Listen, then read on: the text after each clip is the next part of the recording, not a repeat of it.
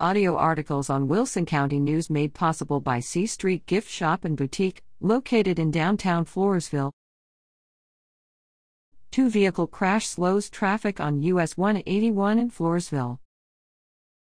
Traffic is flowing again on US 181 near HEB in Floresville, after a two-vehicle crash around 11:35 a.m. August 26. The accident involved a white Toyota RAV4 and a Ford Expedition from the Bexar County Fire Marshal's office. Both vehicles were impacted on the front driver's side.